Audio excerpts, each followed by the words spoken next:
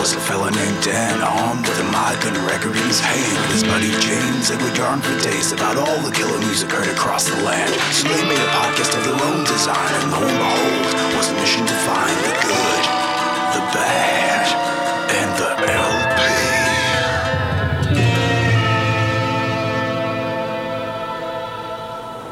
Hello, welcome back. You're listening to The Good, the Bad, and the LP. We were formerly a music podcast. We still kind of are, but as of this very second, we are a survival podcast. My name is Dan, and I am joined, as always, by my good co-host. We're co-pilots in this this thing that we call The Good, the Bad, and the LP. James, how's it going, man? Hello. I'm good. Yeah, we're co-pilots, but you're definitely at the wheel, I would say. I'm the... I like to think of myself as the Han Solo, but I probably look a little more like Chewbacca. Yeah, right now. Yeah. Speaking of... This is a very loose link to Star Wars, but Talia and I watched that movie Willow for the first time last night, which was done by George Lucas. Yeah. And we only vaguely knew what it was, and it was quite an interesting journey. Val Kilmer, exactly, yeah. And I was saying to Talia, he's kind of got a bit of a Han Solo vibe going on with it. Yeah, it's definitely... I'm trying to think of all of the other fantasy adventures from that era. I mean, I think it was around the same time, like The Princess Bride kind of happened. Yeah, I just don't know if Americans can do that sort of like fantasy, medieval vibe that well. I don't know. It's kind of fascinating because it's never really realistic. That's this, movified version of it. Still very definitely cool to see. It was filmed in New Zealand too. Lots of it was. I was surprised. See, I did not know that. No, apparently a lot around like Tonga River and stuff. There was lots of shots there. Wow. See, you listen to this podcast, you even might learn a thing or two. I know, we've gone immediately on a tangent into Willow. And it's only been 2 minutes. I'm actually going to crack open a beer. I picked up this beer. It's called, Dan can see it, but you guys can't. It's called Weird Flex. It looks very spacey. Yeah. Very psychedelic. Yeah. I'm thinking when this is all over, you're going to have to come down here regardless anyway, just to hang out, even if there's no festivals on. Man, as soon as domestic travel gets opened up again, on that buzz. This is actually not very nice at all. I didn't read it properly. I've stick to the classics, i.e. what was the cheapest at the supermarket. I'm drinking a Steinlager Pure. There you go. Well, I'll tell you what I'm drinking. This is not. It's grapefruit, cucumber, celery, and salt sour beer. So up until the sour beer, I was on board. Oh, no. Not good. I brought 2 with me, so this is the other one, but we'll talk about it later. Oh, wow. It's called the Electric Dry Hop Acid Test. I'm excited. That thing looks like an absolute experience. It's also like a musical reference to I think they did this thing in the 60s called the acid tests. I don't really know too much about it, but there was a whole bunch of experiments that the hippies did, and it was called the Electric Acid Test or something like that. And it was all about what it would do to their mind and stuff, and they experimented with like music, and there was a whole bunch of stuff in San Francisco. I think I read something about it. Anyway, wow. Side tangent. So, all tangents aside, or probably on the forefront of our minds, what is the theme? What's the theme today? I think we're going back to actually the things that people care about the most, which is the music side of things. And I guess recent listens, or I was going to say recent vinyl purchases, but they're not really. I mean, I haven't really bought anything in a few weeks now, and I'm getting sort of like itchy fingers. I'll tell you what we can call it, because I have a pre-existing little sting that I've made for it. Let's dust off some digs of the week. Digs of the week. That's a good one. Although technically that's not true, in terms of real world time, but it's our dig of the week. Yeah, I mean, in terms of, you know what, I'm digging it. Yeah, digging it this week. You see, in this world, there's 2 kinds of people, my friend. Those with loaded guns, and those who dig. You dig. Digs of the week. Yeah, so I think what we're going to do is sort of the first bit is going to be, I guess, the last sort of 3 or 4 things we've picked up recently. And then I suggested we do some random shelf pulls, and we'll just talk about them and hopefully listen to them together.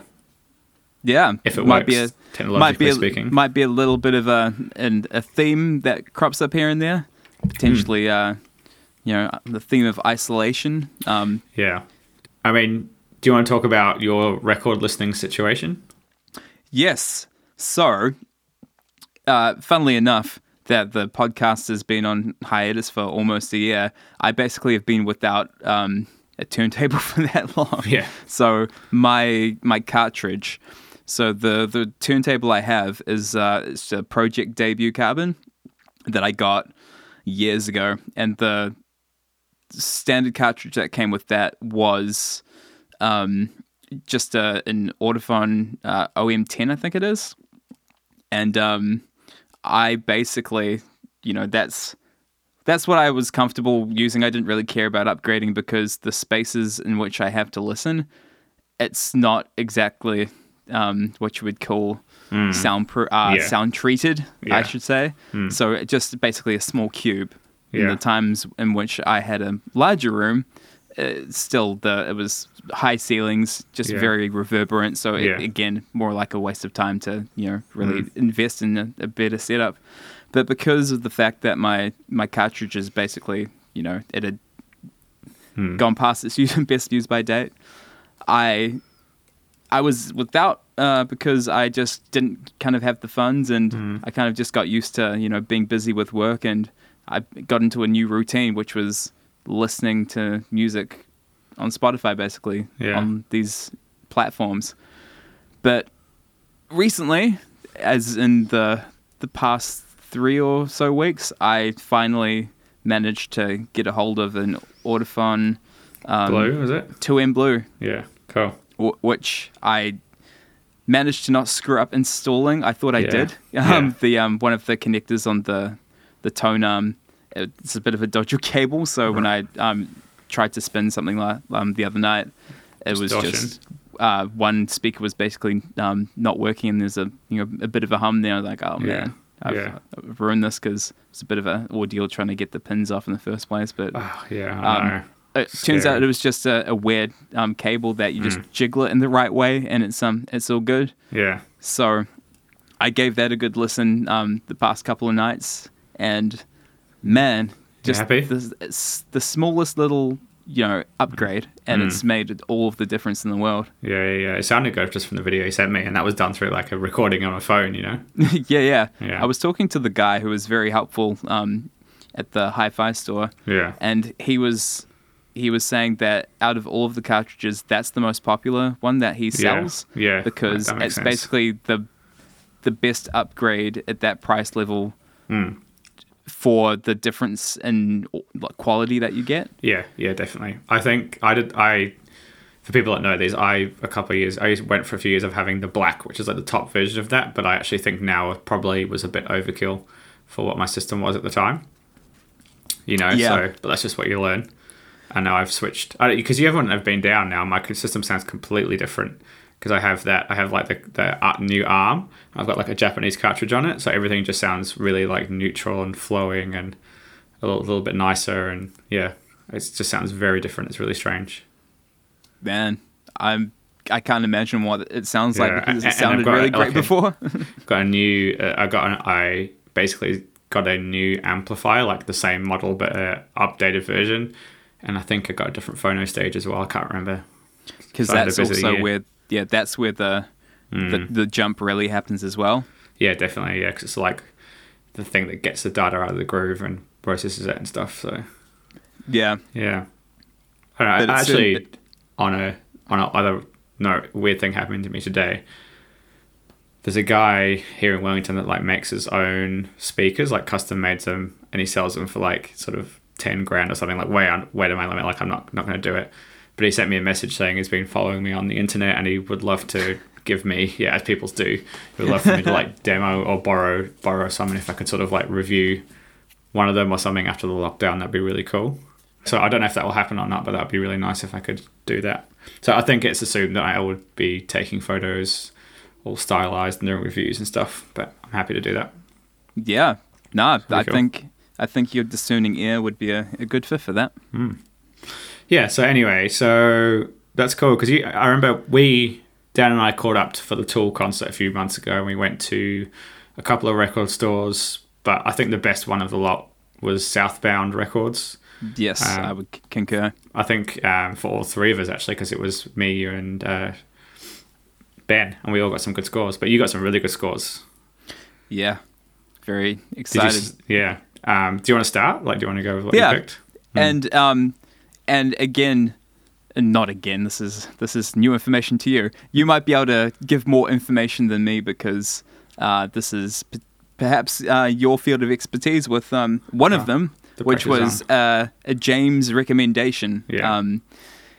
As happens sometimes when I'm catching up with James and we go, to record stores and we're flipping through the crates, he'll say, Dan, just passes me a record. So no pressure. You don't have to buy it, but I kind of just buy it, kind of thing. Yeah. And 9 times out of 10, he's always right. And there's actually another record that I'll talk about not long after that is case in point of that. But this record is Out to Lunch by Eric Dolphy. Yes, amazing. And I see, as somebody who is not the biggest jazz aficionado or, doesn't really know about the players, I only know, just the base level of classics and all that kind of stuff. But I really enjoyed it. You might be able to speak to more of why it's important. It's just that it was like, the name in itself, Out to Lunch, which is obviously, I think in the 60s was more of a term for someone that's a little bit crazy or a bit strange. Like they say, if you're out to lunch, you're not quite there. And I think it was definitely, the album cover is a very classic like Blue Note design, but this is where things start to get really strange and people start to experiment a little bit more. And like, I think there's some really strange, like, isn't there like a bass clarinet and vibraphones and stuff, and like other instruments start coming to play a lot, and it really starts to play a lot more with space. Like that first track just starts off with that weird bass line, boom, boom, boom, boom, and then there's ding of a vibraphone, like, or whatever it is. It's just the strangest way to open a record. I think the track's called Hat and Beard or something, the first track, which is like a tribute to Thelonious Monk, I'm pretty sure. But yeah, the first time I heard it, I went in too hard too early, and I didn't like it at all, and it put me off jazz for a while, and I was like, I don't get this. So yeah, my first impression was with that first side, when you hear the vibraphone, and to me it just sounded very, the Hugh Hefner Playboy era, the Gentleman's Club, very. Do you reckon? Yeah, that's a good point. Very 60s, smoking jacket kind of deal.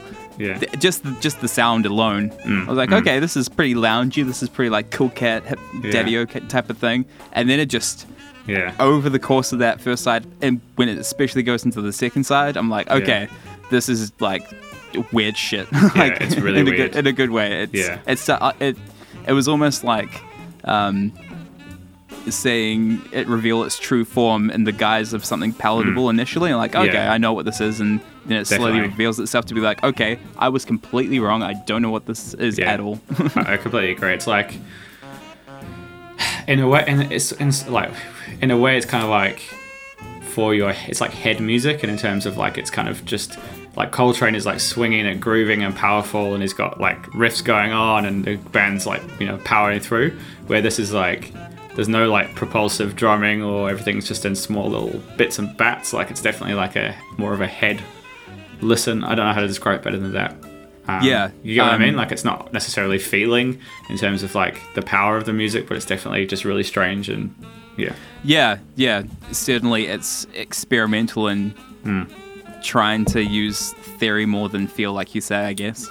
Do you have it like physically, like the record with you?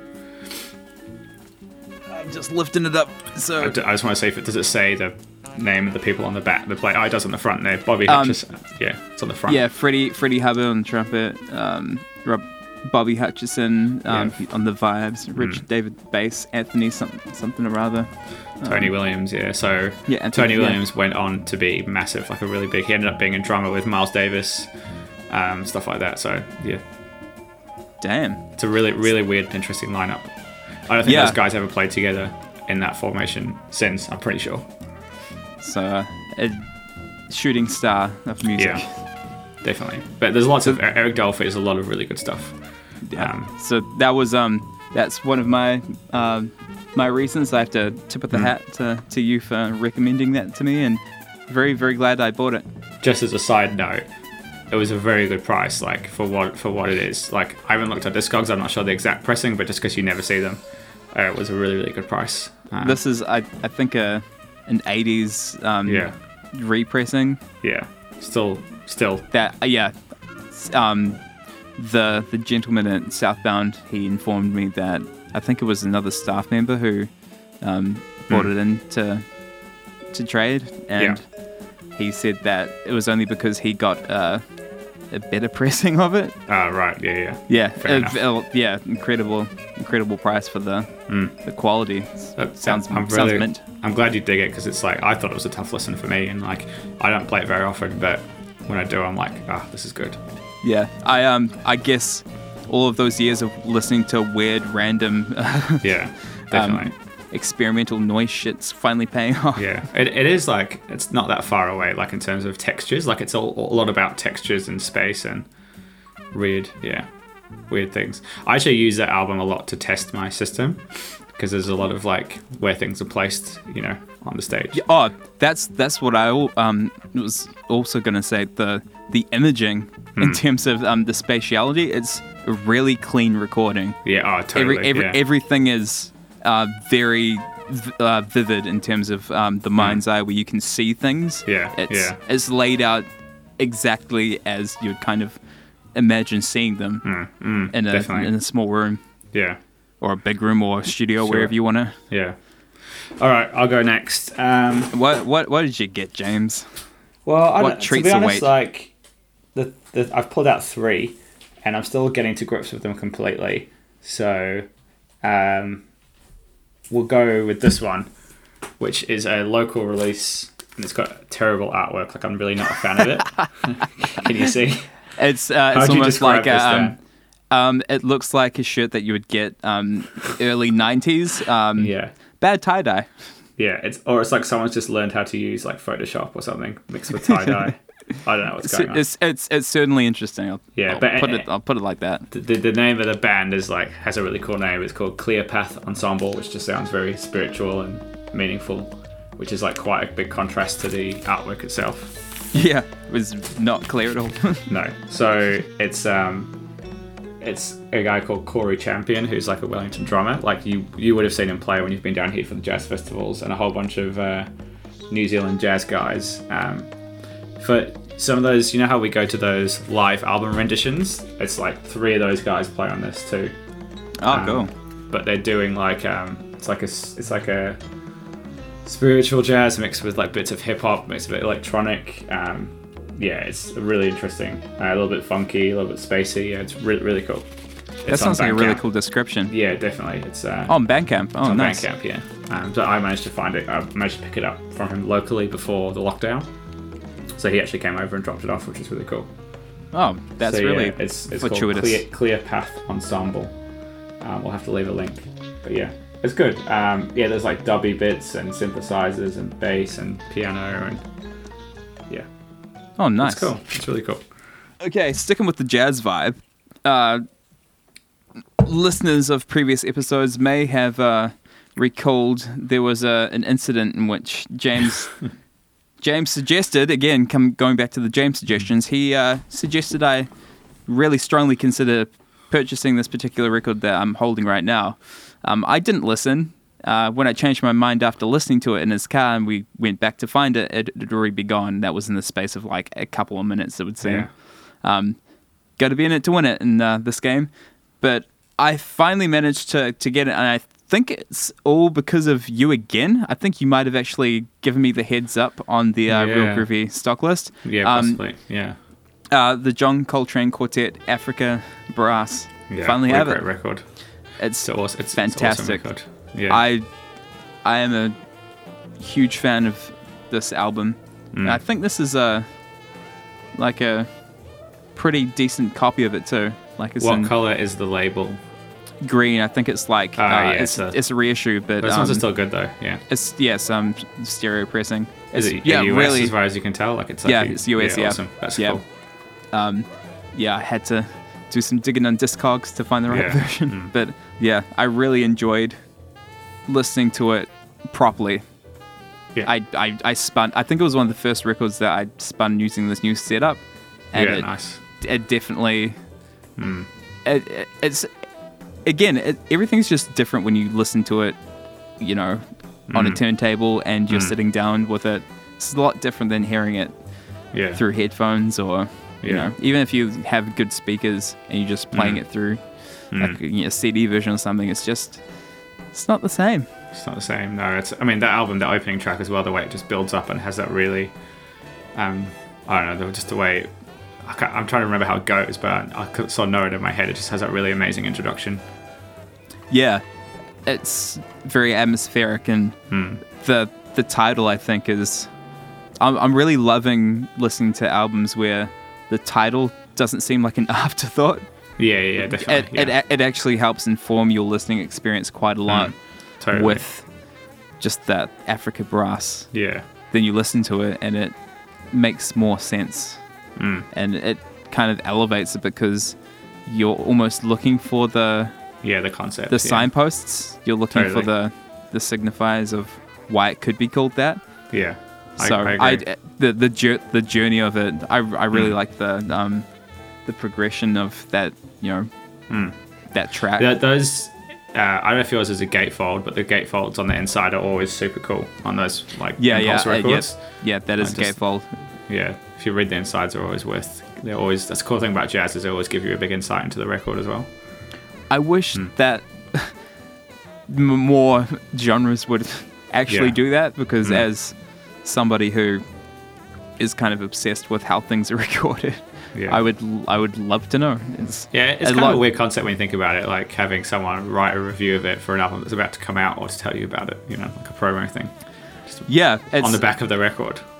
Yeah, I guess that's why I think of jazz as like quite a historical kind of thing, because it's history in real time, because all of those old records, all of the blurbs on the side of them, you're like, wow, they're writing about this at the time it was released, if not before it was released, and they're already speaking in these grandiose kind of terms and it's calling it. Some of the early Coltrane ones, when you're reading, you're like, this guy's gonna. They don't really, they know he's good, but he's gonna go on, further.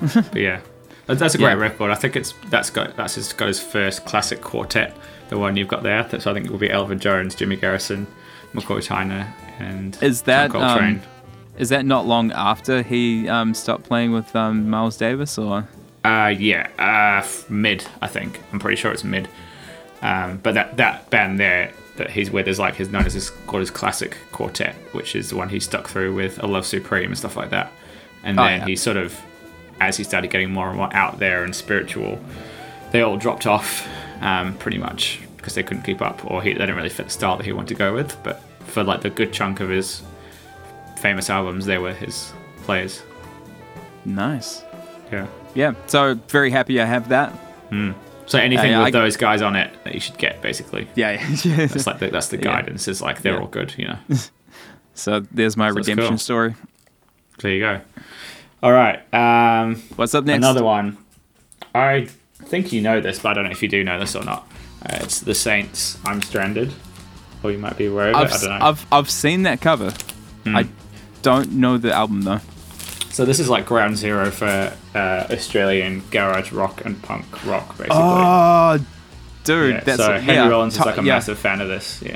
Yeah, I know what you're talking about now. Yeah. So I guess it's probably not far off what Iggy and the Stooges sort of sound, but they were sort of doing it literally at the same time. Like this was like 1977, so it's not as if this was done years later. They were doing it at the same time. That's pretty incredible. So there's some really amazing guitar work on here and stuff, and lots of riffs and heavy songs and catchy songs. And I said before when I made a video that it sounds like other songs that you think you've heard before, but they're all done by these guys. Like they all just sound like so well done and so catchy. But yeah, really cool. Nice. So this is their first record, and I've been wanting a copy for ages. and it's only been available on a Four Men with Beards repress, which I've been avoiding. So when I was in Melbourne, I found a proper Australian pressing of it. Oh, nice. That's yeah, that's the more you talk about it, I think it's probably like a 2 a.m. Wikipedia rabbit hole. Yeah. I think I kind of got through to that point because I listened to a bunch of it back then, and I was kind of like surprised at how like it's weird seeing these pockets in other parts of the world, like almost like telepathically they were on the same wavelength and just inadvertently happened to, you know, strike the same nerve and play the same type of thing. Yeah, without really knowing. Interesting. Yeah, so this kicked off a lot of stuff. Which is that's cool. That's actually a pretty restrained Australian album cover if you think of. I mean, look at these dudes on the back as well. They're very. Yeah, I mean, it doesn't really have any like the punk graphics and stuff. Like it's very like they're all. Like he's wearing a suit jacket, you know. Looks like Kevin Shields a bit from My Bloody Valentine. Yeah, it's very blue collar instead of. Yeah. I mean, there's some tracks on here that are sort of like definitely more catchy and indie rock than like, you know, punk stuff. But yeah, I don't know. Another band that I got into like in the past year or so that I'd sort of written off was The Damned. Oh, dude. Yeah, and I'm like, that first record, I was like, man, these guys are good. Yeah, but that's not even that far off, you know. Yeah. It kind of is, but yeah. I don't know why, I always thought they were like a post-punk industrial act, but like the first records are really just like rock and roll, you know. Yeah, that as a graphic designer, you might be able to talk about that typography. It's you see so many bands use the same type of thing. I think even Unsane is very similar with the block letter at the top of the album. Yeah, it's so cool. That's what like kind of got me on it. So that was one where my friend, he said to me, he was like, you should just buy this record. Like, I've got a mate here called, his name's Ten. He does it he's the one that says to me, just buy this record. And sometimes he's not right, sometimes he's really right. And that was one where he's like, just get this. And I was like, nah. He's like, just get it. It's a good price. I'm like, all right. And that was The Damned. So that was a good one. Yeah. But yeah, it's good to have that person. Yeah. Baby Driver. The soundtrack. Edgar Wright, soundtrack. When that song, I think it's near the beginning of the film. It's not the opening song because that's friggin' what's the I don't know why my brain is not working right now. The John Spencer Blues Explosion. Is that the first track? I always want to say the Brian Jonestown Massacre when I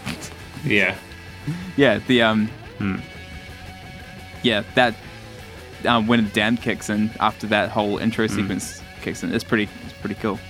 I have not seen the movie, but I know the soundtrack because I sometimes listen to it. Yeah, dude, I've I keep getting confused. I don't have it on vinyl, but I have listened to it a lot because it's really good. There you go. Cool. So do you want to go back to you? Yeah. This again was a James. Hey man, the descriptor you gave me was somewhere. Do you remember how you described? I can't see it. Do you remember how you described this to me? It was like desert noir or something, but not really. Yeah. But He said the words desert noir, and I was just like, I don't care. I'm buying it. I'm keen to know what you think of this now. Actually, I'm really excited.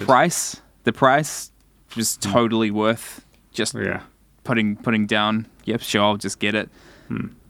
It is. I better get it right. You're Not From Around Here. And this is from the Numero group. Again, another one of their fantastic little compilations. Now, I'm just going to quickly use the notes on the release from their website. The previously unissued soundtrack to the 1964 noir You're Not From Around Here, discovered after 55 years in the Louis Wayne Moody Archive, a hobo's bindle full of twangy tremolo, reverb-drenched revenge, and existential echo. Songs of alienation, paranoia, dark alleys, betrayal, prison, prostitution, trains, gunplay, feminine betrayal, and the dusty, lonely road of self-discovery. Now that's a hell of a descriptor. That's a Dan record, if you ask me. It's a Dan record if anyone would ever ever suspect what I would like, that's all of the things in one neatly tied bow package. I'm not even saying it right because it's in a Dan package. It's in a film canister. The actual record itself comes in an old film canister. So the reissue came out last year, right? I'm pretty sure. Or I think, like yeah. Pretty recent.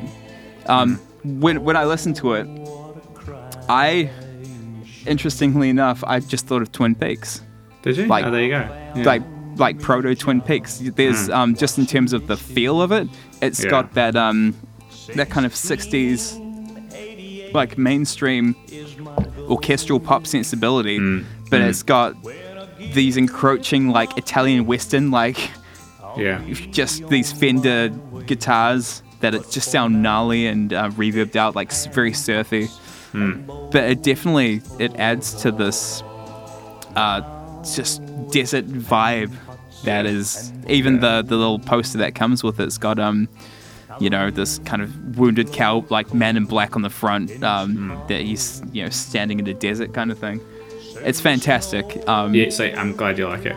I can't really say enough good things about it. Just the story alone, that it was just like lost to time, and for whatever reason they managed to bring it out, and it's very, I don't want to use the word kitsch because that's doing a disservice, but it appeals to that sensibility of this is from a bygone era that's somehow different enough to still be very modern, because a lot of like I bring up the Twin Peaks thing because David Lynch, I can never remember the composer he collaborated with, Angelo Badalamenti. The way they updated well, not even necessarily updated, but by having it in a modern context when they did Twin Peaks, the 50s kind of nostalgic white picket fence type vibe. Then this is to me it's very much in keeping with that. But I can just imagine a noir with that soundtrack. Makes complete sense to me. That label Numero Group did a really good job at like making stories out of music, or like they know how to market a thing, or they can sell an experience, or like we were saying about album titles, they know how to make a good compilation, or even like compile a scene or a sound, or they know how to like make you feel like you've bought into part of a cultural experience or a time period or a scene, or absolutely, which is what I would love to do if I had a record label. Would be the same idea of like, you would need a lot of resources to do it, but to be able to compile something into like an idea or I love the narrative aspect of it, and they're kind of they just kill it every single thing I've heard from them, and it's really great because you too, listener, can get a taste of what this actually sounds like. They've actually got the record on Spotify, and also, and this is true of some of the other compilations that they've done, they've got a playlist that expands upon the actual album and includes a whole bunch of other very similar sounding songs from the same genre, basically. And it's great. You can look for that on Spotify. We might try and put a link on our Facebook page if you want to go and check that out.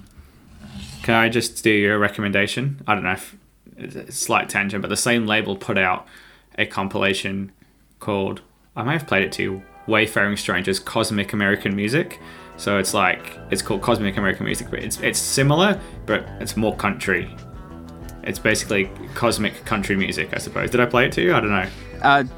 You not only played it to me, you again you said, Dan, buy it. Did you buy it? And I did.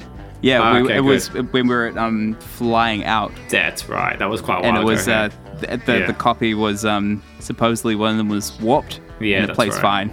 Yeah, and you like it, or? I love it. Good. Okay, good. Yeah, I was a bit worried about that one. I was like, oh, that one's going to be borderline. Again, that one, it evokes the.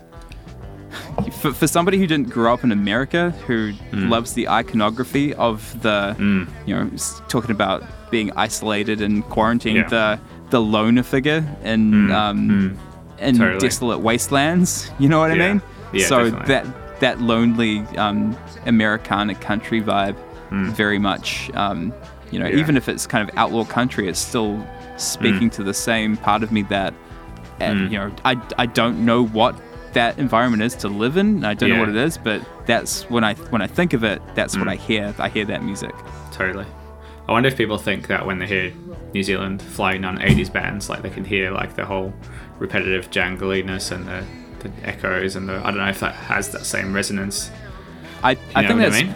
yeah, I think that's part of the appeal, really, because it is very much like you don't really know what New Zealand is, but you, from what little idea you have of like the South Island and, you know, the rocky type of desolate cold, and you hear the jangle and the shimmering, like glistening clean tones, and it evokes something like what you would imagine it to sound like in that landscape. Totally, that's exactly what it is. Yeah, it's interesting. Hey, it's like funny how it could, depending on where you live in the world, you can sort of imagine what you imagine somewhere else to be like. Yeah. I thought you bought it, but I remember me telling you about it, but I couldn't remember if you actually bought it or not. That go on. Yeah, that was actually one of the last records I bought before I moved out of my old flat. There you go. I gave it one listen. Then I had to move. The last year was me to try and discover a lot of that sort of stuff, like that sort of country Americana thing. Well, it was a big, and I like a couple of my mates down here, like my mate Ben, who you've met, and my other mate Ted. They were just not on board with it at all, or they didn't seem to really, like, I was getting excited about stuff. I was like, yeah, the Flying Burrito Brothers, yeah, these guys are awesome. And they were like, nah, not going for it. So. Yeah, it really does seem that country is, I think, one of the more polarizing genres just in general, where people either love it or they hate it. There's very little middle ground. Like, I always think about my mum. She's just like, I hate country. I'm sorry, I just hate it. I think it's quite easy to do a misstep though, and like you can, some stuff I've bought that's just been too like hoedowny country, and like I've tried to like sell it to myself, and I'm like, no, I can't get into this. Yeah, it's weird because in speaking or just hearing myself talk right now, it is that, you know, as soon as I start saying the sweeping generalization of country as a whole genre, I'm very on board with a lot of it, but the super clean, like the Guy Clark type stuff, which is kind of country, but you know, like the old number one record is like, it's not really, I don't really know what you would call it, but you know. Yeah, I would say traditional country. There's a lot of cool stuff, but there's, I guess, the modern mainstream stuff. I always get confused. I hope I'm getting it right when I say Nashville, like the Nashville sound. I think that's the clean one, maybe, like the super polished. Like if you listen to Harvest by Neil Young, that's meant to be more like National Sound, which is like super clean and super dry. Like, and it was recorded in this barn, and like when the drum hits, it just sounds like so dry. Like it just sounds like it's thirsty. Like I don't know how to describe it. Just here on the track, Out on the Weekend. Listen to that just from a production point of view. Cool. It's just super dry. I don't know how to describe it. Like it sounds weird. Like on my system, it just sounds weird. I don't know how to. Yeah. It sounds dusty. Yeah. This is actually a good point to tell listeners about a little new thing that we've got available on this new podcast host that we're using. If we're wrong, if you have any questions, if you have any thoughts, you can actually leave a voice message for us to actually potentially be put in the podcast. If you go to anchor.fm/goodbadlpcast, then what you can do is there's a little a button that says message. If you click message, you can actually record an audio message for us. So if you have any questions, if you have any thoughts, if you want to know our views on something, if you want to correct us on something, like I could be completely wrong about everything I've just said about country music, I'd love to, I'd love you to correct me. I'm sure, James would love the same thing. I would love for someone just to like really rip us in half and send a message, and like we'll just have to play and react to us being like torn apart. Yeah, but we'll talk a little more about all of that exciting stuff near the end of the episode. All right, do you have your last one? I've got one more, but I don't really know what to say about it. I might have to play some of it. So it's called What a Cover. Movements by Johnny Harris. Yeah, what a fantastic cover. I mean, if you could all just pause this podcast, you can multitask. If you just go into Google, Yeah. type in Johnny Harris, what's it called? Movements. movements, and Yeah. look at that cover. Yeah, it sort of looks It's like it's having something a else. seizure, I suppose. Yeah. So, Oh, okay, man. so based on this cover, what would you say this sounds like? Just purely based on cover and... I actually have Yeah, no idea. no idea. Yeah, it's like... I don't know how to describe it. It's a very, like... it's an album that's all about production style. So it's kind of got, like, bits of... It's like orchestral arrangements and sort of like funky, library, groovy sounds. And they also do some covers of stuff that are actually pretty good. Like, normally I would avoid it if it's got a cover of Light My Fire and Paint It Black, but they're actually pretty good. So if I can try and play some to you if you want, but Can you quickly play that Light My Fire one? I shouldn't have told you because it's like the worst example of the thing. Belay that order. We're all good. Are you sure you don't want to hear it? Out of Oh, interest? sure. Well, we're here. Okay, we're going to play now.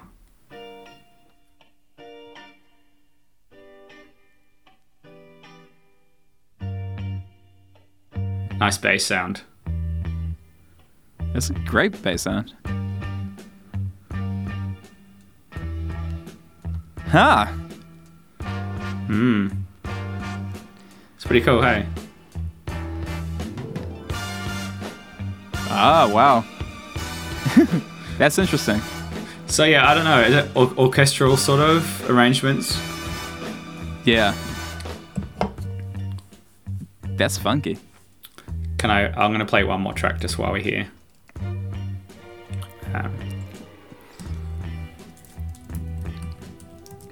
Play it, Sam. Oh god, we got a real flute vibe going on in this video. Yeah, I see what you mean. Probably not the okay. best track to start on. Okay.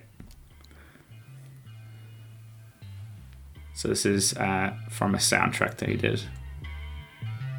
So this sounds like Tool as bass to me.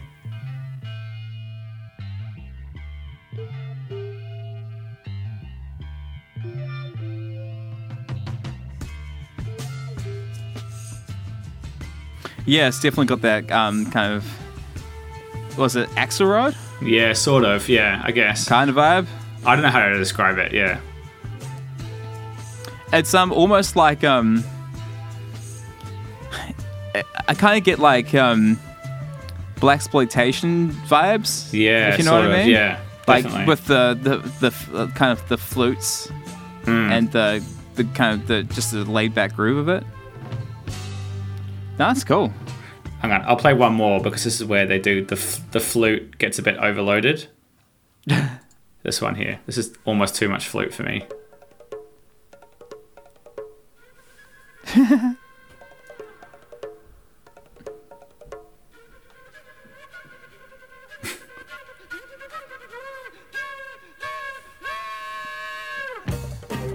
Oh damn!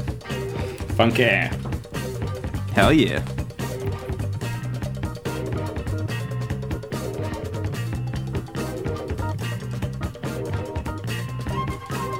This kind of reminds me of was it Schifrin? Yeah, I can never get his name right. From Way of the Dragon, like Bruce Lee or something like that. Definitely, yeah. So I don't really have anything like this in my collection, so it's quite a different one for me, I suppose. Oh, I'll that's, try it. I would be stoked to have something like this. I think the closest thing to like this kind of thing I would have would be the that Bebe and Sean Lee Yeah. Into the Wind, which Yeah. was in that video game Sleeping Dogs. It's, you know, that kind of Axelrod thing mixed with you know, Chinese zither. Yeah, But that this was has cool, got man. the- When you played that to me. Yeah. This has got the car chase vibes in Detroit or something. Yeah, definitely. Yeah, it's cool. So that was that. So I think that. Have you got one more? Or are we done? No, that's it. Yeah. That's our digs, man. Did you buy the raincoats in the end? I can't remember. Remember how we talked? You almost... No, I didn't. No, you didn't. Okay. No. I wonder if it's still there. No. When you... That was when I say nine times out of 10, that was Oh, no, that was number one. I think I would need to give that one some time before I making a judgment whether to buy it or not. Yeah, I like it, but I haven't got my head around it. Like if you said to me, "Oh, I don't know every song," like I know the feeling of it, and I know there's definitely more to it. I just need to really get my head in it. Yeah. But yeah, it's a good record, I think. Anyway, so is that the end of, I guess, the first part? And it's only taken us like an hour or something to do that. So I'm going to open my electric dry hop acid test beer. Oh, holla. Here we Just go. on a side note, I feel like this lockdown is making me an alcoholic. Is it? I haven't been drinking more, I don't think. I have. Have you? I usually don't drink. I don't drink during the week. I think this week I've averaged like 4 beers a night. That's a lot. Yeah. This explains why you're buying the cheap beers. Cheers, man. Yeah, cheers. There we go. We'll have one soon in real life, hopefully. Yes, virtually we'll have to do. It's amazing what you appreciate when you don't have it, you know? Oh, totally. Just the small things that you take for granted.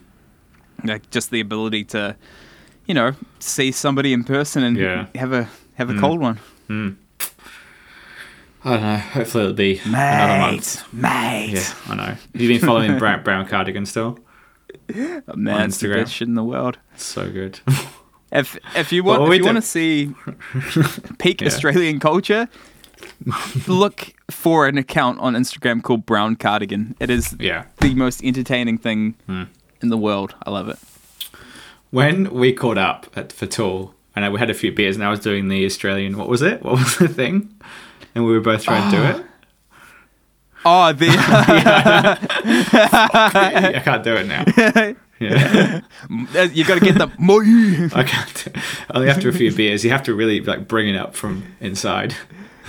I'll tell you what. I'm gonna use that audio clip and insert it now. Yeah. Fuck, Moody! What's wrong with me? Fuck, Moody! Yeah, fuck me! I don't know. It's like we're trying to explain this Instagram account to Ben, but it's so hard unless you follow it for a long time or you're willing to understand the culture I think, behind the account. Yeah. I think it's easier if you're a New Zealander coming from outside of Australia. Like Australians, they'll get it because it's it just seems like it's peak Australian culture. Definitely. When I say Australian culture, just like bogan type of. Yeah, definitely. But I love it because there's the overlap where you see that stuff and you're like, oh, that type of thing could happen here. Yeah, definitely. We've got people like that. Yeah, but this is people at Bondi Beach, they're in public spaces, doing stuff. It's just there's so many characters. I love it. All I want to do is for you to come down and have beers, and I'll say it to my heart's content out loud in public. Oh, dude, I will shame. yell it from the rooftops. Yeah, from the rooftops. So good. That's funny. I'll happily put my phone on loud and play it during a jazz gig. Yes. I will happily just yell it out at the jazz gig. I don't even care about yo, it's me. Yeah, it's I'm me. saying it, deal with it. Yeah. It'll be interesting when things get back to normal, in terms of what people will be doing out in public. And they're well, oh man. It's excuses for behavior, it becomes that level of well, I can do whatever I want because I've been locked up for so long. Yeah. Yeah. Hopefully we're civilized enough to. I don't know, man. I think there will be some cases of reckless behavior. Yeah. Larrikins. Larrikins, mate. Yeah. Bloody larrikin. But that's a positive phrase, I think. I don't know. It's a good thing. I love the vernacular. I was reading somewhere that it's of course, leave it to Australia to come up with the most Australian slang ever for, coronavirus lockdown, calling it ISO. Yeah, I know. ISO, mate. Oh, mate. ISO, mate. I know. Definitely. Love it. So, yeah. Anyway, shall we move into part 2? Part 2.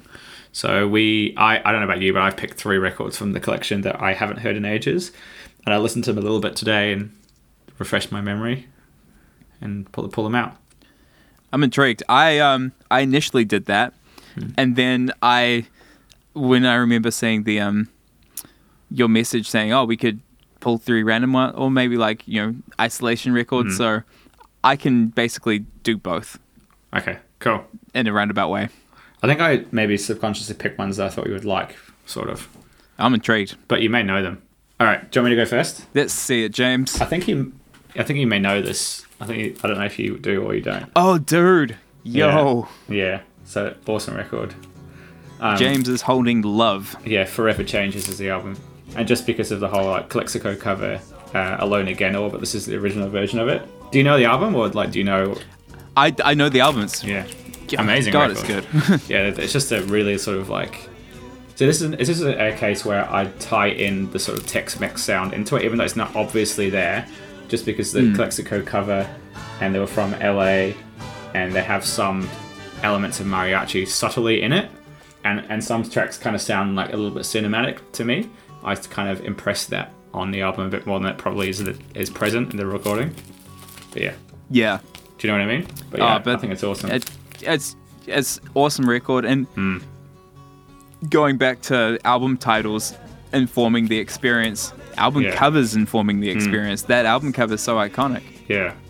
So I was also lucky enough to find, I went out to a guy's house. Oh man, that's another story I haven't told you about. Oh man. I went out to a guy's house, like, maybe I did tell you about it, and he is this guy that decided he wanted to collect every New Zealand record ever. Did I tell you about this? No, and like... No. And he thinks he can do it, but it's impossible. But my mate thought it was hilarious to like start making up band names and asking me if he's got them, like just to piss him off. But he had like rooms of records, and like a lot of it he didn't really know. Like he knows what he has because he looked at Discogs, but music value or rarity he doesn't really understand. So like he pulls out records and looks straight on Discogs, which is kind of disappointing. But like I remember seeing like all this UK jazz stuff from the 60s that I would never see in my life again. Like, and I opened up a wardrobe in his son's room, and there was like 3 UK jazz records that are like, you know, thousands of dollars. Like, and I know that I'll never get them from him because I know that he just looks on Discogs. So it's kind of frustrating that they're just sitting there. He doesn't really care about them, and that's what'll happen, which is a shame. That's but a shame. Yeah, I did manage to do a deal with him, and I got like the Stooges self-titled with "I Want to Be a Dog." Is this the Stooges trade guy? Yeah, so I got like a deal guy, for $90, which is a very good price.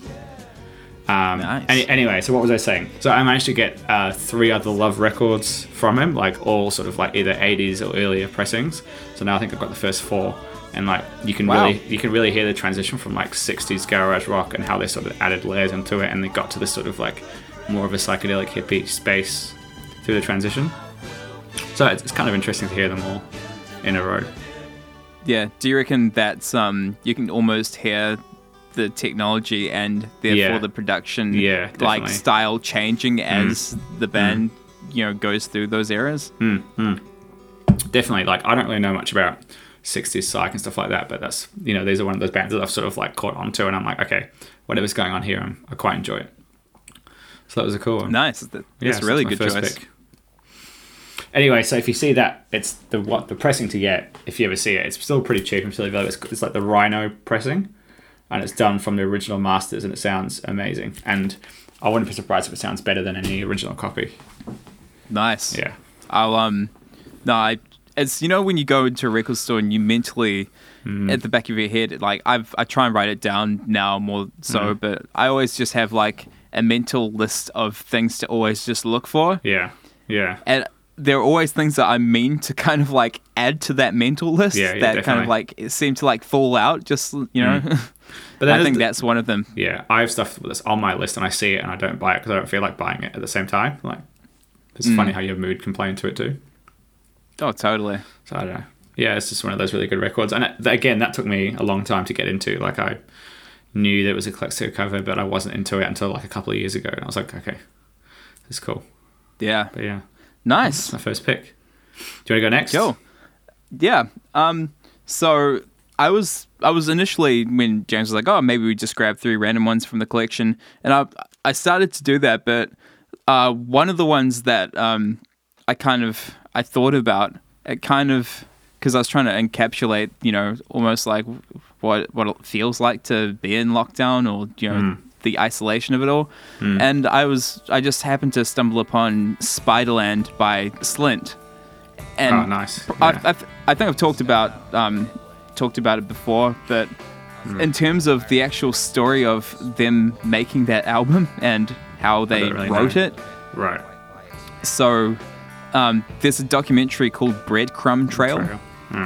It's, if you can look for it online, it's really, really interesting because you've got this band of, they're essentially teenagers, and their music belies the fact that they're just almost like really silly and just like kids like playing pranks on each other. But that album in particular, I'm pretty sure they wrote most of it in like one of their just houses, like just in the garage. Just they kind of lived in a small town, from what I gather. Not a lot to kind of do or see.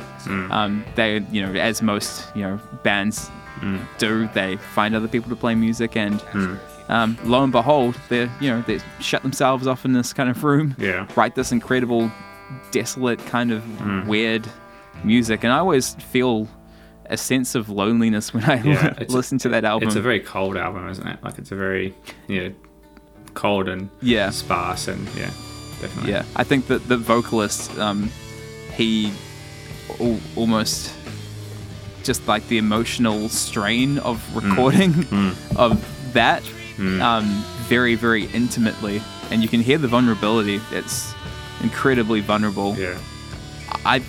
Because I remember when you told me about it, and you're like, oh, the spoken word thing, and you may or may not like it. There's something that seems very almost cringe. When you listen to it, like it's almost like you shouldn't be listening to it. You're almost like walking in on somebody, like, oh god, I shouldn't be seeing this or witnessing this. But it is incredibly vulnerable, and that's kind of why I love it. There's no pretense. No, I mean, it's hard on your sleeve kind of stuff. That spoken word piece isn't like a story written to you. It's not like, dear listeners. It's like, it just starts like someone's talking. Like, it doesn't have that. It does sound like you walked into it, because it's like, I've forgotten the opening line, but it's not like a welcome to the song. Like, it doesn't have that sort of. I discovered that album from, of all places, this book called 1001 Albums to Listen to Before You Die book. And it's got a lot of like commercial stuff in it, but that was in there, and the cover grabbed me first before I knew what Slint was. I mean, it's a fantastic cover. The opening lyric, I stepped out onto the Midway, I was looking for a pirate ship. There you go. Like, it's just this weird, very it's very matter of fact in a way, just describing something that's happening. Like he's going through this experience of going on like to a fairground with this with this girl he's with, and just there's something about it. But I thought that was just interesting in terms of the way it makes me feel, and also the fact that they kind of they wrote it in isolation in terms of being isolated from their own music community as well. Like they weren't really part of, from my do you know where they were from the documentary? Roughly? I don't know. I want to say the Midwest. Somewhere. But yeah, I'm not quite sure. Documentary has it all. It's I think it's Lance Bangs. Right. Oh, cool. So is he the son of Lester or something? I actually never looked into that. I don't know, just based on the surname. Louisville, Kentucky. There you go. Oh yeah. Wow, that's quite. I just know, from Jackass fame. The cover looks like it's taken from like a rural town, like the boys from high school swimming in the pool. Like, it has that real feeling. I think it's a quarry. Yeah, definitely. Yeah, that's a great album. That's one of those albums that I never listen to, but I know it so well. Like, not because I don't. Yeah. Like, when I put it on, I'm like, oh yeah, that's right. Yeah. I'm a big fan of that album, and the way it makes me feel. I have never listened to Tweez, which is the one before, I think. I have. That's interesting because Steve Albini recorded that, and he's gone on record as saying that it's not verbatim or whatever. He's like envious of the fact that the album he produced for them doesn't reflect the band as well as the other successive release. Wow, there you go. That'll be a weird feeling. Yeah, I mean it's alright. I like it, but it's not the same as Spiderland. No. Spiderland like invites you into a world. Yeah, it's always hard. It will be so hard to be able to listen to a different album, and you want more. If it sounds the same, you like it sounds like more of the same. But if it's different, it's too different. Like, how do you have that balance? Yeah. totally.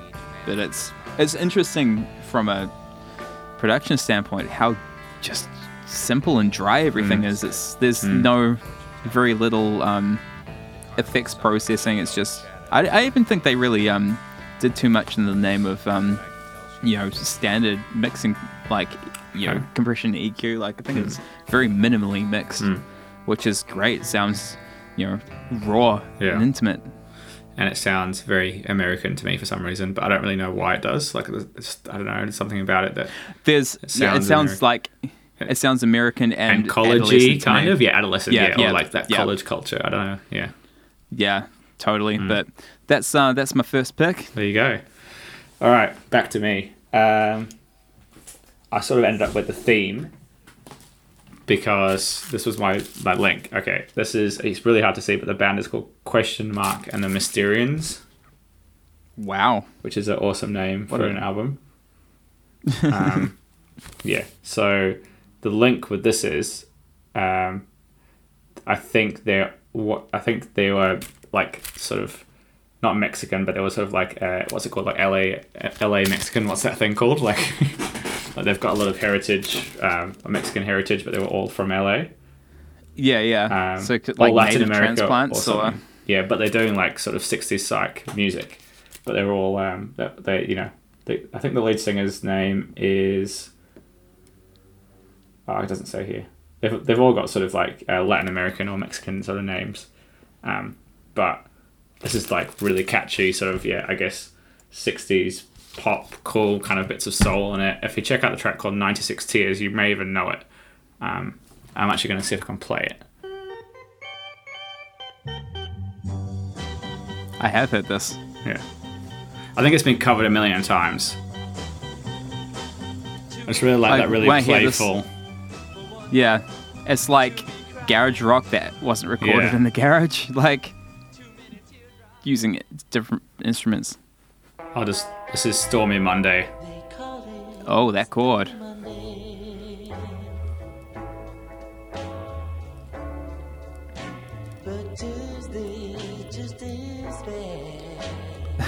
It's cool, hey? I just hearing the that kind of like organ in the background, and just like this chord progression reminds me of Mazzy Star, just like electrified a little bit. Yeah. But it's just that kind of like that blues that's not the blues, if you know what I mean. Oh, that's nice. Really nice. That's a really cool progression. I love hearing songs like this where it's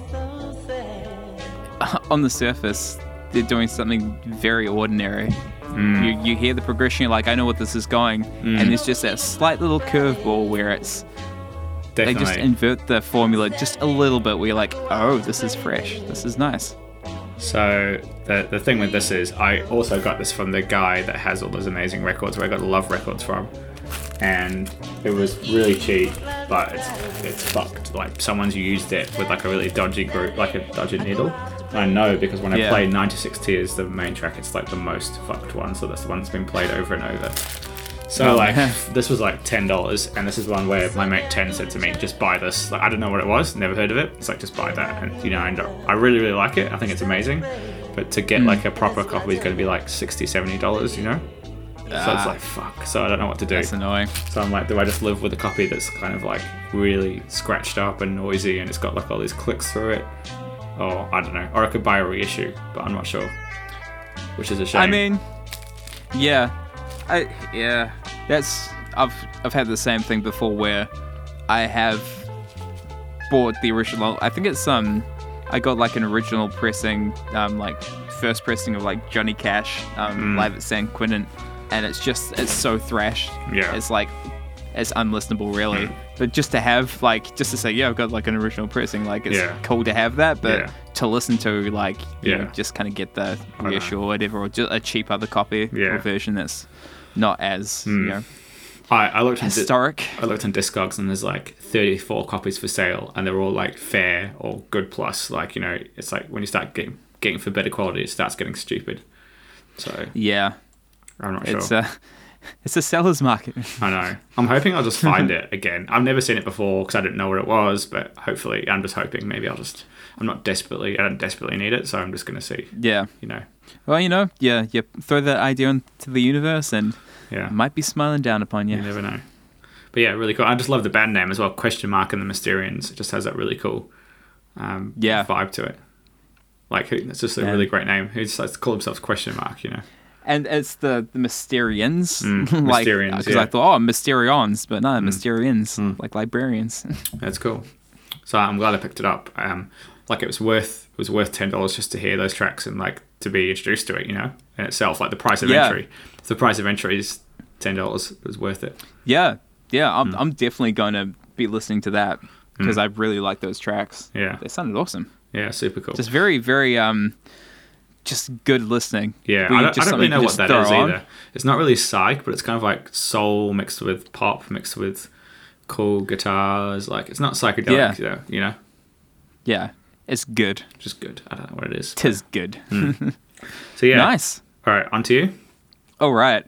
Again, looking through the record collection and thinking, I wonder how I can like spin this into like an isolation kind of thing. I actually don't have this record, but the record that I saw that sparked this this line of thinking is Jeff Buckley Grace. So Yeah. I have Jeff Buckley Grace, but I suddenly had the thought when he was recording for what would later be, you know, posthumously, Sketches for My Sweetheart the Drunk. When he was recording for My Sweetheart the Drunk, his initial recording session, I believe, like he went through like 2 rounds of like trying to record the damn thing, and he wasn't like satisfied with like either of them. So he went and like rented this house. Like I can't remember where it was. Like it's almost like, you know, country-esque area. You know, I think that's the same house where he, you know, was living when he passed away when he went swimming. Yeah. But he basically rented this house and he did all of these demos, and they were saying that he was using the house like he was making music from the house, basically trying to find spaces to like, you know, that would amplify certain frequencies and like using the stairwell and all this kind of stuff. But on that Sketches for My Sweetheart the Drunk album, there's a cover he does of Back in NYC by Genesis. Oh, wow. And in the documentary I saw of Buckley, it's a BBC documentary from back in the day where like Brad Pitt's like part of it saying how much he likes it and all this kind of shit, which is really trippy to watch. But the song came on, and because I thought I was pretty familiar with Jeff Buckley's stuff, but the song came on because I hadn't heard that the album before, like the extras and all that kind of shit. I heard the song, like, what the hell is this? This sounds like the most insanely like. Is it available to listen to anywhere? I'm gonna actually load it up for you to hear. You can find it on Spotify and stuff. It's one of my favorite covers of anybody ever. Wow. He basically is using like a Tascam, like 4-track Porter Studio kind of thing. Yeah. And making loops.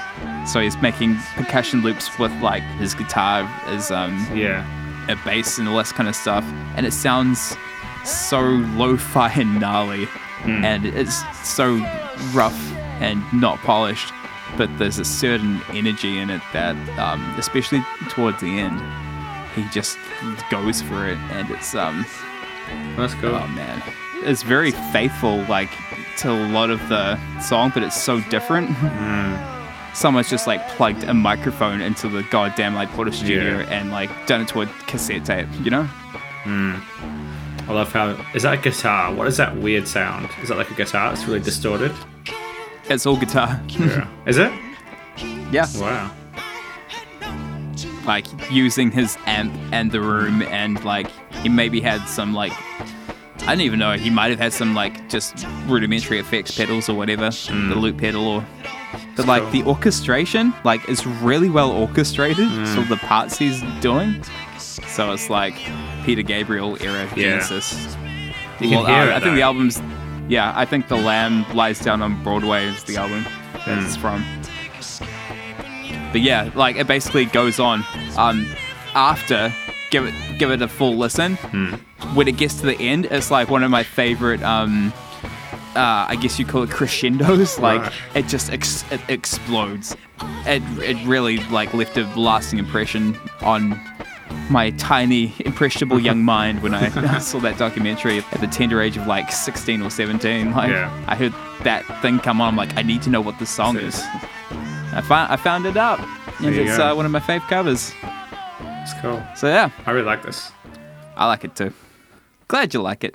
Have you heard, and I'm not going to say I know it really well, but there was that release a few years ago and it's called like Live at Sine or something, SINE. Live at Sinead. Is that how you pronounce it?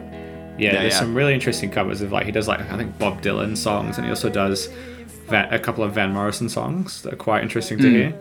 And I remember, some quite interesting stuff on there. And he was doing similar things with like looping and stuff. Yeah, it's crazy to hear.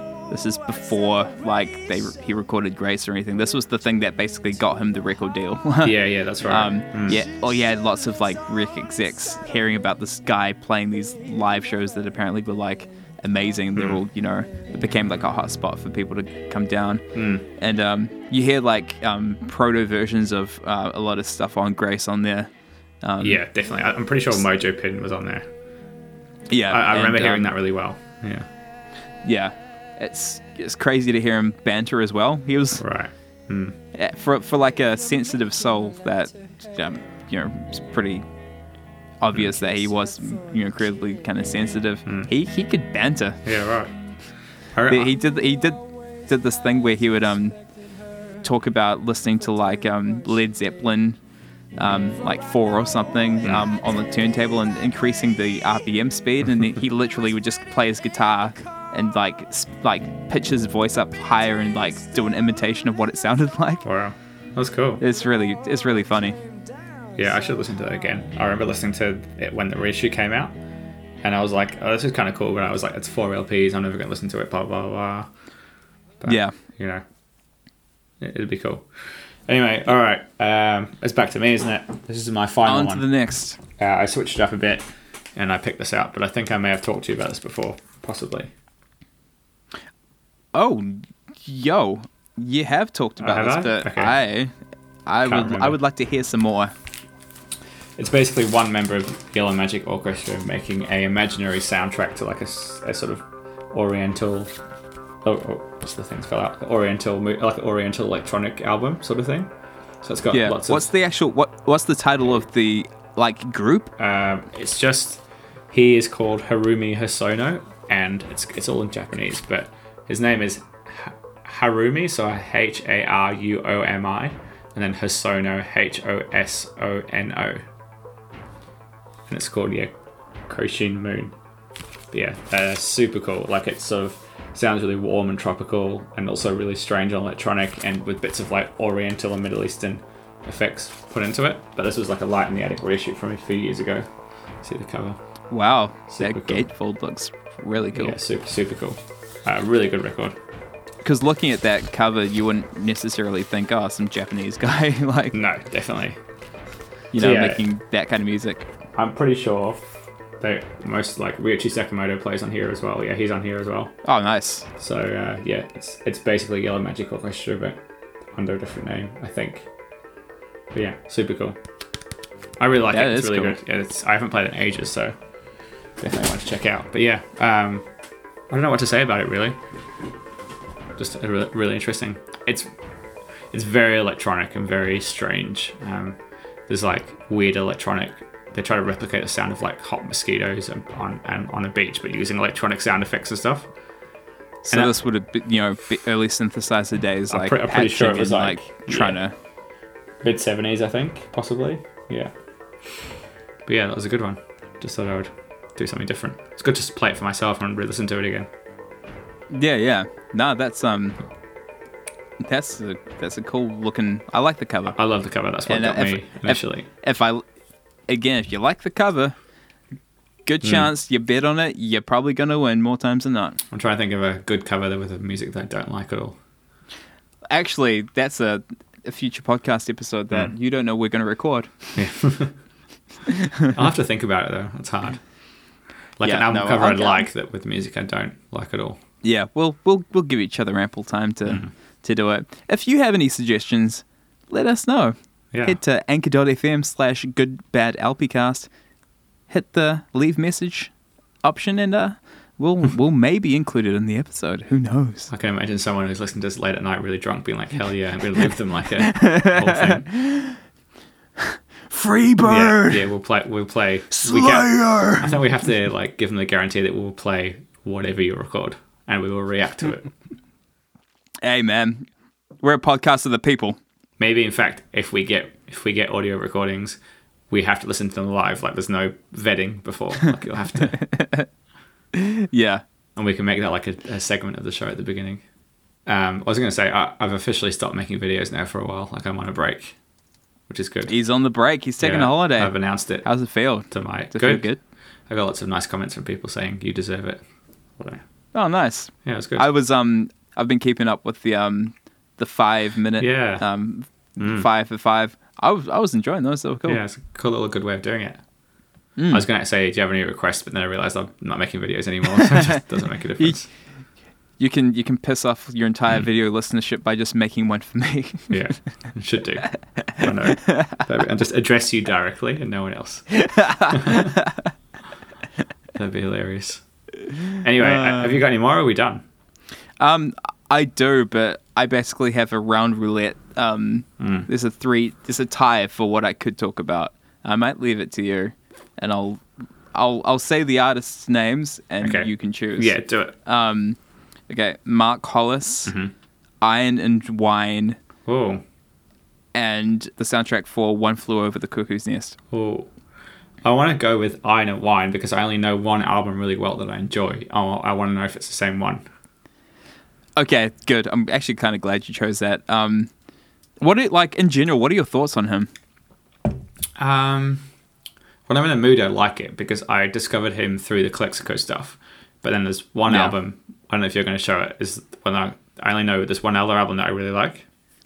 Yeah, I don't know if I can show it to you because it's in me room. Are you familiar with? There's one I think that you might say, but I don't know how we want to play it. Do I want to try and guess what you're thinking of? Does it involve a animal? Yes. Oh, good. That's Yeah, the one that's that the one I like. that's the one that I think. That's not the one I was going to talk about, but that's the one that I think Yeah. you that's one would I like. Yeah. I really like it too, but that's not the one I was going to talk about just Okay. because I was thinking of the isolation theme. Yeah. I was going to talk about the first one, The Creek Drank the Cradle. I don't know. Is that got a green cover or am I just... Nah, man. It's if you quickly do a Google Yeah, I'm search. just doing it now. What a great title. Oh, It's a really great I've never title. heard this, but I've seen the cover before. 2002. There you go. Okay, I'm going to quickly Cool. try and play you some. Yeah. Because similarly, going on from the Jeff Buckley conversation about what he did recording it, let me just quickly load this up. This is the part of the podcast where we end up just playing each other tracks for like 3 hours and then when we realise it's too long. Because now I'm immediately thinking of something I want to play you. That's the power of editing. Yeah. This is really nice. It's actually got a really interesting story on this album. But what's your initial take of it? I like it. I like the intimate, like it sounds like it's recorded really close up. Yeah. So basically, what's the guy's name? His He's actual got a beard. name, I don't know. Sam Beam, Is it? I think. Yeah. So basically, what he did was he recorded this, intending them to be demos. He was going to pass it on to the Calexico dudes, Right. who apparently were going to like potentially do the rhythm or whatever. Right. But they just released the demos, kind of like, you know, how Dave Grohl was Yeah. going to like just record the demos, and the label were like, no, we're releasing this as is, it's fine. But it's, you know, it's like lo-fi 4-track kind of vibe, Yeah, similar to the Jeff definitely. Buckley thing that I was just talking about. I really like it. It just sounds like just a guy Yeah. in a room recording on whatever he has available, and I think a lot of people out there right now, being forced to stay at home, a lot of people are doing this kind of thing, and I think it's amazing. I could almost see this being a Calexico song, but I'm not sure if it would work as well. It's Calexico, but removed of all of the border town kind of like Mexico type of elements. This is more folky to me. The album title, The Creek Drank the Cradle, is totally cool. Evocative of just like sitting on a riverbed. Yeah. I'm a fan. I like this album. But the one that you were talking about, or the one you were thinking about, The Shepherd's Dog, that album's great. It's really good. I rented it out from the library and I was really impressed by it. Yeah? So the first Iron and Wine album I got was The Creek Drank the Cradle, but the second one I got was The Shepherd's Dog, purely because of the album cover. Yeah, right. I love that album cover. I remember like when we were in high school and like the whole indie rock thing was really big, and they were just one of those bands that I sort of overlooked in like the rush of all that sort of stuff. I was going to play you another song that could sort of work as an ending, and it sort of reminded me. The song is called Farewell Transmission, which is kind of like a good title to end the thing on, and it's sort of ties into the idea we're talking about, like rural America and stuff like that. So there's this band, you might know them, they're called Songs Ohia, OHAI. Yeah, man.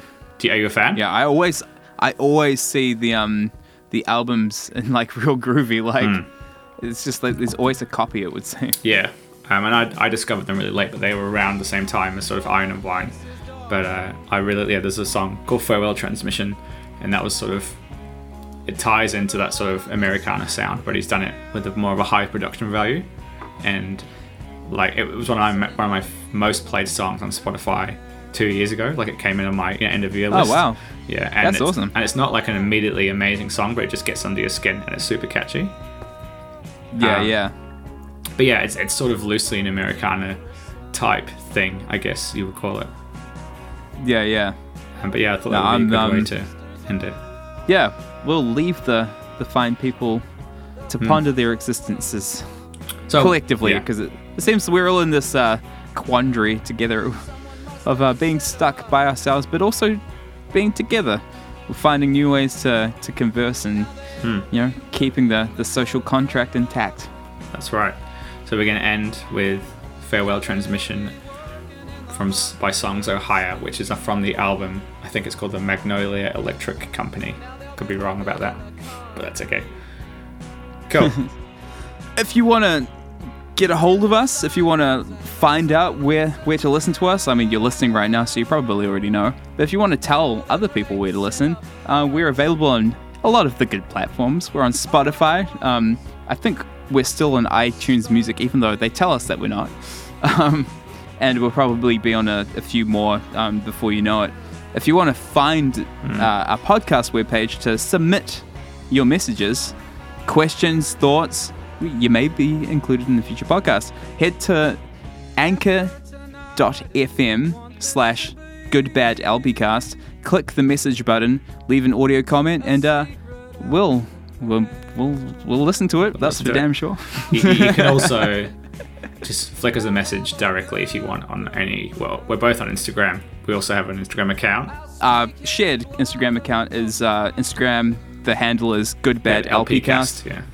Yep. Similarly, on Facebook is also goodbadlpcast. That's where you can find posts, episode descriptions, any links that we talk about. We might chuck stuff up on there. That'll be the best place to find all of the links that to things that we're talking about. But yeah, here we go. Roll the song. Roll the song. Okay. Sorry, I fucked it up.